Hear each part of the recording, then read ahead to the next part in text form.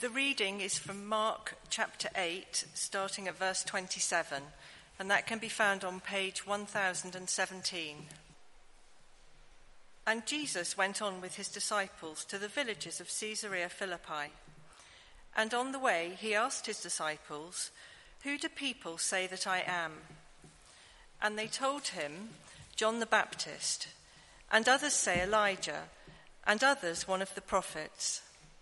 And he asked them, "But who do you say I am?" Peter answered him, "You are the Christ." And he strictly charged them to tell no one about him. And he began to teach them that the Son of Man must suffer many things and be rejected by the elders and the chief priests and the scribes and be killed, and after 3 days rise again. And he said this plainly. And Peter took him aside and began to rebuke him.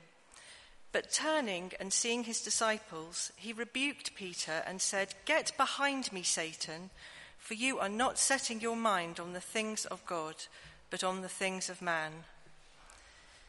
And he called to him the crowd with his disciples and said to them, "If anyone would come after me, let him deny himself and take up his cross and follow me. For whoever would save his life will lose it, but whoever loses his life for my sake and the gospel's will save it. For what does it profit a man to gain the whole world and forfeit his life? For what can a man give in return for his life? For whoever is ashamed of me and of my words in this adulterous and sinful generation, of him will the Son of Man also be ashamed when he comes in the glory of his Father with the holy angels." Catherine, thank you very much indeed. I think you'll find it a help to keep that Bible passage open. It's page 1018. Shall I pray and ask for God to help us as we look at these verses together now? Our Father, we've just sung, "Great things you have taught us, great things you have done." And we pray now that you would teach us afresh, that we would understand more about the things that you have done and how you want us to respond. And we ask it for Jesus' sake. Amen. Now picture the scene. This is a true story. It was my first day as the new curate at a Church of England church in Sussex.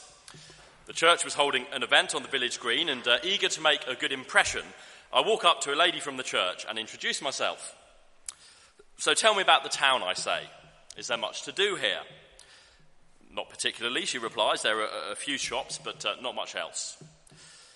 My wife, Patasha, who's with me, asks about the shops. "Any nice ones?" she says. "Nothing special," comes the answer, "although there is a very good bra shop," she says helpfully to my wife. Now, normally I would have taken mention of the word bra as my cue to be quiet. But when she said bra shop, I heard brass shop. And so still keen to form a good first impression, I charge in, curious as to what a brass shop was and what kind of brass might be on offer. "What kind of brass does it sell?" I ask. She looked a bit puzzled, thinking I was asking what kind of bras. She politely replied, "Well, all sorts, I guess." Still trying to keep the conversation going, I probe further. So do you like brass then? At which point this lady must have been wondering who on earth their new curate was. Now, fortunately, the confusion was soon cleared up. But you see, it's possible to listen to someone, converse with them, think you know what's going on, and yet completely miss the point. In fact, to do so in a way where we make a total fool of ourselves, completely blind to what's actually being talked about. And if you were with us on Tuesday or Thursday evening for the first of these Jesus Re-Examine talks, which we've been having here at Grace Church this week, you'll remember that in Mark chapter 8, which we're looking at this week, Peter puts his foot in it and makes a fool of himself. As we saw, he was in part spiritually blind and needed Jesus to bring clarity to his confusion. And yet it had all started so well, hadn't it? Just have a look down with me at verse 29 once again. Jesus asked his disciples, "But who do you say that I am?" And Peter got full marks for his reply. Peter answered him, "You are the Christ," or the Messiah, the title that the Old Testament gave to the one who would rule universally and eternally and perfectly. You see, Peter had rightly recognized Jesus as the matchless ruler, his ruler, the one who has the right to call the shots in our lives. But things quickly go downhill for Peter, because having made this momentous discovery, it seems that Peter and the other disciples had begun mentally measuring the curtains for their Whitehall offices and jostling for the leading positions in Jesus' cabinet in expectation that this mighty king would establish an earthly kingdom accompanied by all the trappings of high office. And so Jesus' next words came as a great shock to them. Do you remember? Verse 31. And Jesus began to teach them that the Son of Man must suffer many things and be rejected by the elders and the chief priests and the scribes and be killed, and after 3 days rise again. Far from entering Jerusalem to triumphantly liberate the city from Roman oppression, Jesus would go there in order to die. Rather than a glorious throne, his destiny would be a gruesome cross. Rather than a crown of gold, he would wear a crown of thorns. And Peter objects. It made no sense to him. So he charges in with his 2 pennies worth in verse 32. We're told Peter took him aside and began to rebuke Jesus. But however eager he may have been to make a good impression, he was soon left red-faced. We're told, but turning and seeing his disciples, Jesus rebuked Peter and said, "Get behind me, Satan, for you're not setting your mind on the things of God, but on the things of man." You see, far from being a sign of defeat, Jesus' death would be deliberate. That's why he said he must suffer in verse 31, because only at the cross can sins be forgiven. Today is Mother's Day, and the story is told of a forest fire in Australia which swept across a farmer's ranch. After the fire had passed, the farmer wandered across his land to survey the damage. And as he did so, he noticed in his fields the charred remains of a hen. He walked over, curious to see why this hen had apparently made no attempt to escape the approaching danger. And as he looked down, he heard the cheeps of several young chickens who were lying unharmed beneath their dead mother. The hen had spread her wings and her body over her chicks when danger came to protect them. Out of her love, she had laid down her life that they might have life. There was no other way they could have been saved. And that's why Jesus also had to die. He came not primarily to rescue us from earthly problems, but from a far greater problem, the problem of sin, the problem of spiritual blindness, as we saw the other night, the problem that we're facing the fire of God's rightful judgment because of the way we've rejected his rule over our lives. Just as mothers make the most remarkable sacrifices for their children, so Jesus laid down his life as a sacrifice for each of us. The matchless ruler is also the selfless rescuer. And in the rest of Mark 8, in the verses we're looking at this morning, verses 34 to 38, Jesus continues to correct his disciples' misapprehensions about his kingly rule and what it means to be his subjects. And I want us to consider his radical teaching together under 2 headings this morning. First of all, Jesus demands everything. Jesus demands everything. Look down with me at verse 34 once again. Verse 34, and Jesus called to him the crowd with his disciples and said to them, if anyone would come after me, let him deny himself and take up his cross and follow me. For whoever would save his life will lose it. Jesus says that if we want to be his people and benefit from his forgiveness, we must do 3 things. And they're all really different ways of saying the same thing. So to start with, we must deny ourselves, he says. Now, we often think of denying ourselves as denying ourselves the pleasures of life, like, giving up chocolate for Lent or going on a diet. But Jesus means something far more far-reaching here. We know what it means, actually, to deny someone from what happens later on in Mark's Gospel. Do you remember when Peter denies Jesus? He says of Jesus, "I don't know this man you're talking about."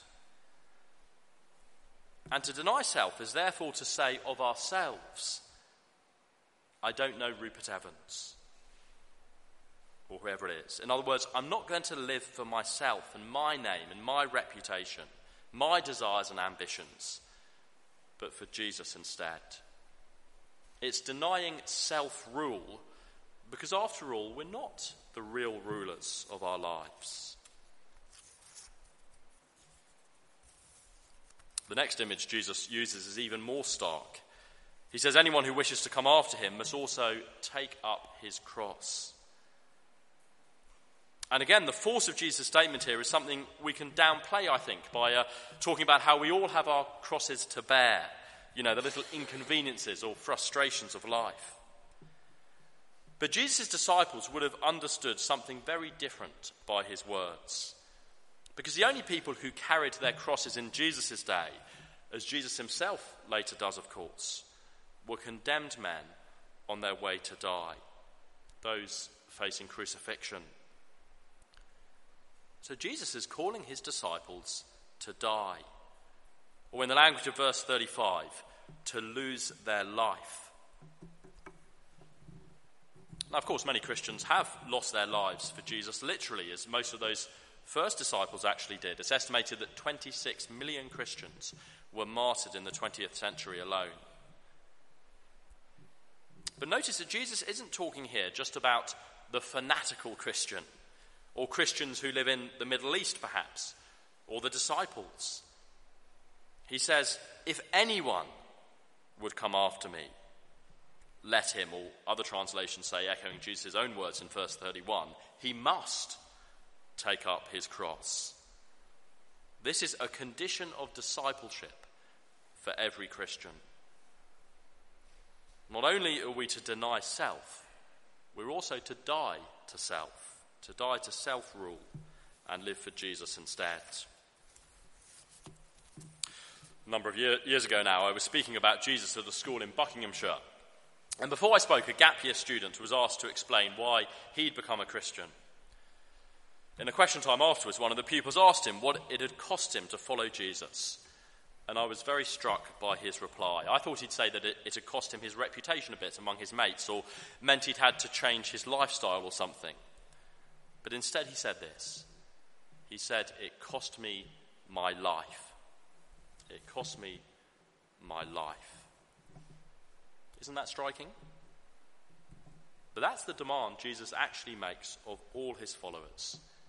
Jesus demands everything, our whole lives. James Calvert was a missionary to the Fijian Islands in the South Pacific 150 years ago.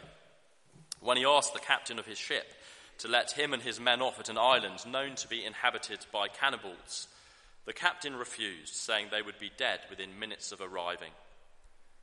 But Calvert, eager to share the good news of Jesus with these Fijians, simply responded, "Sir, we died before we came. We died before we came." He was a man who had already heeded Jesus' call to take up his cross, and so no longer cared about his own life or safety. So Jesus says we must deny ourselves and take up our cross. And he then says that those who would come after him must also follow him. Back in verse 33, Jesus had said to Peter, "Get behind," or literally, "after me." In verse 34, he also talks about the need to come after him, and again here, to follow him. It's a reminder that we must let Jesus run the show. That we can't do what Peter had done and think we know better.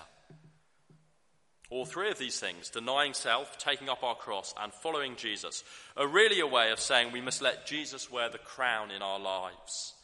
So he must determine what we believe and how we behave, our priorities and prayers, our decisions and diaries, how we speak and what we watch, our sex lives and social lives, our use of social media and our use of our finances. As has often been said, if he's not Lord of all, Jesus is not Lord at all. Now, I guess this sounds hard. It would have done to those first disciples, but let's remember a couple of things before we move on. For one thing, Jesus is only asking us to live as we ought to live logically and rightly in light of verse 29.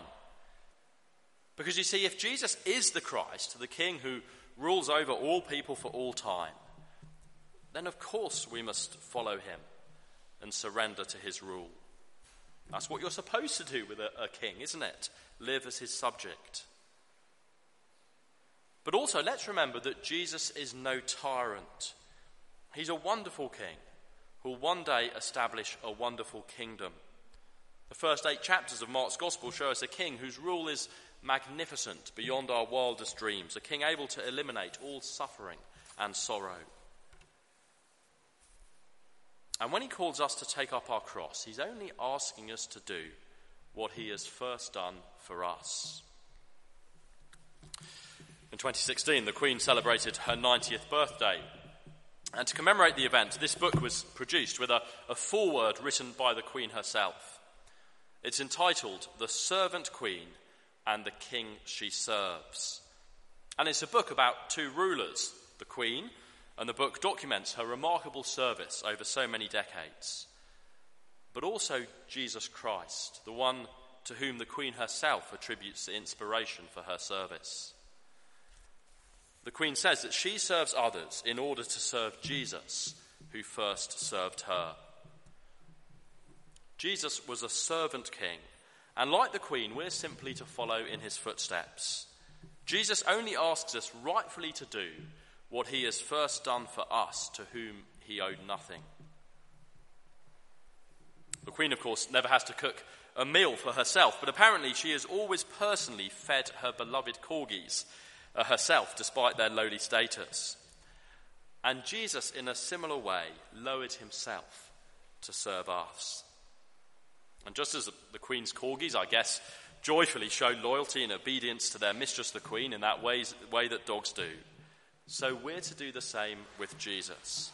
He's a great master to serve. Jesus demands everything from us, but he first gave everything for us. But of course there's another motivation for following Jesus in these verses, and that brings us on to the second thing I want us to notice, which is this. Jesus' followers gain everything. Jesus demands everything, and Jesus' followers gain everything. Let me read from verse 35 this time. Have a look down with me as I do. Jesus goes on, "For whoever would save his life will lose it, but whoever loses his life for my sake and the gospel's will save it. For what does it profit a man to gain the whole world and forfeit his life? For what can a man give in return for his life? For whoever is ashamed of me and of my words in this adulterous and sinful generation, of him will the Son of Man also be ashamed when he comes in the glory of his Father with the holy angels." Yes, following Jesus will mean losing our life now as we die to self. But not only is it, of course, the best way to live in this life, since Jesus, as our Creator, knows how life is best to be enjoyed, ultimately it's worth it in eternity. That's what Jesus means when he says, "Whoever loses his life for my sake and the gospel's will save it." We'll save it eternally. We won't have to face God's rightful judgment for our rejection of him, because by turning from our sin to Jesus, the rightful King, we'll receive his forgiveness, his royal pardon.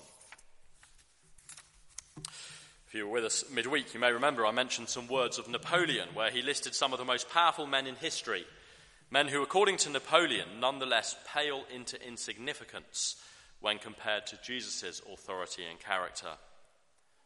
Well, one of those men was Charlemagne, the first, greatest, and most famous emperor of the Holy Roman Empire. And in AD 1000, 180 years after his death, officials of the Emperor Otto opened Charlemagne's tomb and were met by an amazing sight. There, amongst countless treasures, was the skeleton of King Charlemagne, seated on a throne, with the crown still on his head, a copy of the Gospels lying in his lap, and one bony finger resting on the text of Mark chapter 8, verses 36 and 37. What does it profit a man to gain the whole world and forfeit his soul? For what can a man give in return for his soul? Charlemagne, the most powerful and wealthy man of his day, who ruled over a united Europe, was reminding us that even if we gain the whole world, as I guess in a sense he did, it's of infinitely less value than our souls. I guess many of us have been watching the Winter Olympics and Paralympics. The athletes competing have made enormous sacrifices for the last 4 years, all for the sake of winning a gold medal. Well, how much more ought we to be willing to deny self for a little while in this world in order to win an eternal crown that will endure forever? What does it profit a man to gain the whole world and yet forfeit his soul? I guess many of us will have read about the death 2 weeks ago of the American evangelist Billy Graham, who ministered to millions across the globe and held personal audiences with 12 successive US presidents.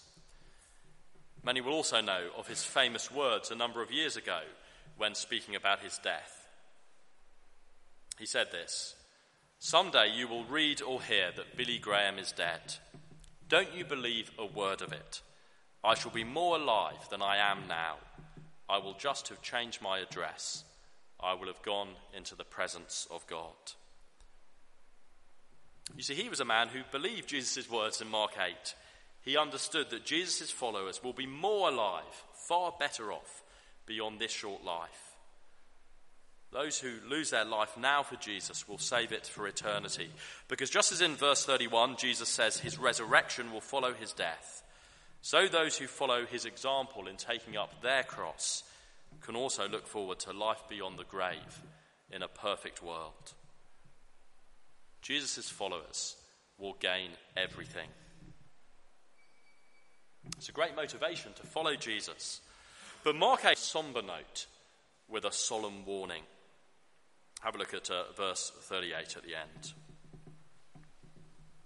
"Whoever is ashamed of me and of my words in this adulterous and sinful generation, of him will the Son of Man also be ashamed when he comes in the glory of his Father with the holy angels." Now that title, Son of Man, is Jesus' favourite name for himself and is a reference to Daniel chapter 7 in the Old Testament, where the Son of Man proceeds from God's own presence and is given all authority over all peoples for all time.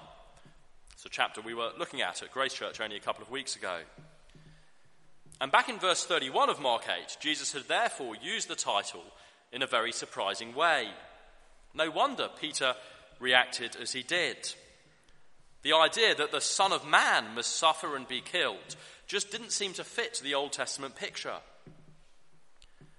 But when the title reappears a few verses later at the end of the chapter, here in verse 38, it's much more in line with Daniel's teaching and Peter's expectations. Because the Son of Man, Jesus, will one day come in the glory of his Father with the holy angels. He will one day return to earth in staggering, blazing, unimaginable, terrifying, majestic glory, surrounded by an army of angels. Could be today. He will establish a kingdom actually far greater than that Peter had hoped and imagined. But the point of these very contrasting references to the Son of Man is that the route to glory for Jesus had to come via the cross. And the route to glory for us too must also come by taking up our cross. And if we won't do that, we need to realise there will be consequences. Peter reacted so badly to Jesus' mission because he thought Jesus had come to establish his kingdom and crush his enemies. And verse 38 shows us he was wrong actually only about the timing. You see, if we're ashamed of Jesus' words, I think particularly here, that's a reference to ashamed about what he says about how we need him to go to the cross if we're to be made right before God. If we're ashamed of that and ashamed to take up our own cross for him, if we proudly think that we can stand before God without Jesus' royal pardon, or that we can live for ourselves and gain the whole world in this life with no eternal consequences, then we're in for a great shock, because we'll forfeit our soul, the most precious thing we have, the only thing that really matters. See, on the scale of our short lives, you could put gaining the whole world on one side, achieving every ambition we've ever had, knowing fame, fortune, and finances beyond our wildest dreams. And yet, when weighed against the value of our eternal souls, those things are nothing, utterly inconsequential. Jesus demands everything, but his followers gain everything. Now, I'm conscious there may be people here this morning in a number of different places when it comes to the Christian faith. Many of us here will, of course, be Jesus' followers. And I guess this passage challenges us as to whether we really have died to self and really are taking up our cross daily to follow Jesus. Peter understood Jesus' first lesson here in this chapter, that he's the matchless ruler, the Christ. Many of us, I think, also understand his second lesson that Peter failed to grasp, that he's the selfless rescuer who laid down his life that we might have forgiveness. But in my experience, too few really grasp Jesus' third lesson, his call to be a reckless follower. Because we can't have Jesus as Saviour if we won't also have Jesus as Lord. I wonder where we need to remember that this morning. Others here may, I guess, not yet be ready to start following Jesus. But perhaps there are some who realise how much is at stake and who want to find out more and see whether we really can trust Jesus with our lives. And if that's you, as Simon said earlier, there are a number of possible ways. We'd love to help you to do that after this week. There's a table at the back which has various pieces of literature. There's a couple of books there that I think you would find helpful if you want to think more about Christian things. Or why not pick up a free copy of Mark's Gospel and read more about Jesus and who he is and what he came to do. But as Simon says, we particularly want to recommend that Christianity Explored course that we run here at Grace Church. It'd be a great way to think more about Jesus and to see whether the claims here really do stack up and hold weight, hold water. So there are a number of ways we can investigate further. But as we close, it may just be that one or two here are ready to deny themselves, take up their cross, and follow Jesus this morning. And if that's you, then I'm going to finish by praying a prayer that you can silently echo in your heart if you want to become one of Jesus' followers today, and so know the certain rescue and hope that he brings. I'm going to read out the prayer first of all, so we all know what it says. And then I'll pray it a second time more slowly with a pause after each line, so that those who want to can echo it in their own hearts. The prayer will go like this. King Jesus, I acknowledge that you are the matchless ruler who deserves to run my life. I'm sorry that I've failed to live with you in charge and have gone my own way. Please forgive me. Thank you that you are also the selfless rescuer who died in my place on the cross to give me a royal pardon. Please help me to deny myself, take up my cross, and follow you from now on, so that I might save my life forever. So that's the prayer. Can I suggest we have a moment of silence so we can consider how we each wish to respond to what we've heard this morning and this week from Mark 8. And then I'll pray that prayer, and those who want to can echo it silently in their own hearts. A few moments of silence.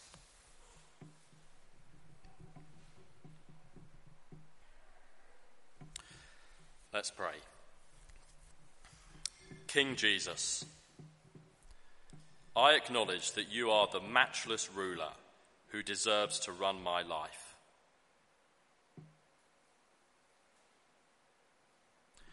I'm sorry that I have failed to live with you in charge and have gone my own way. Please forgive me.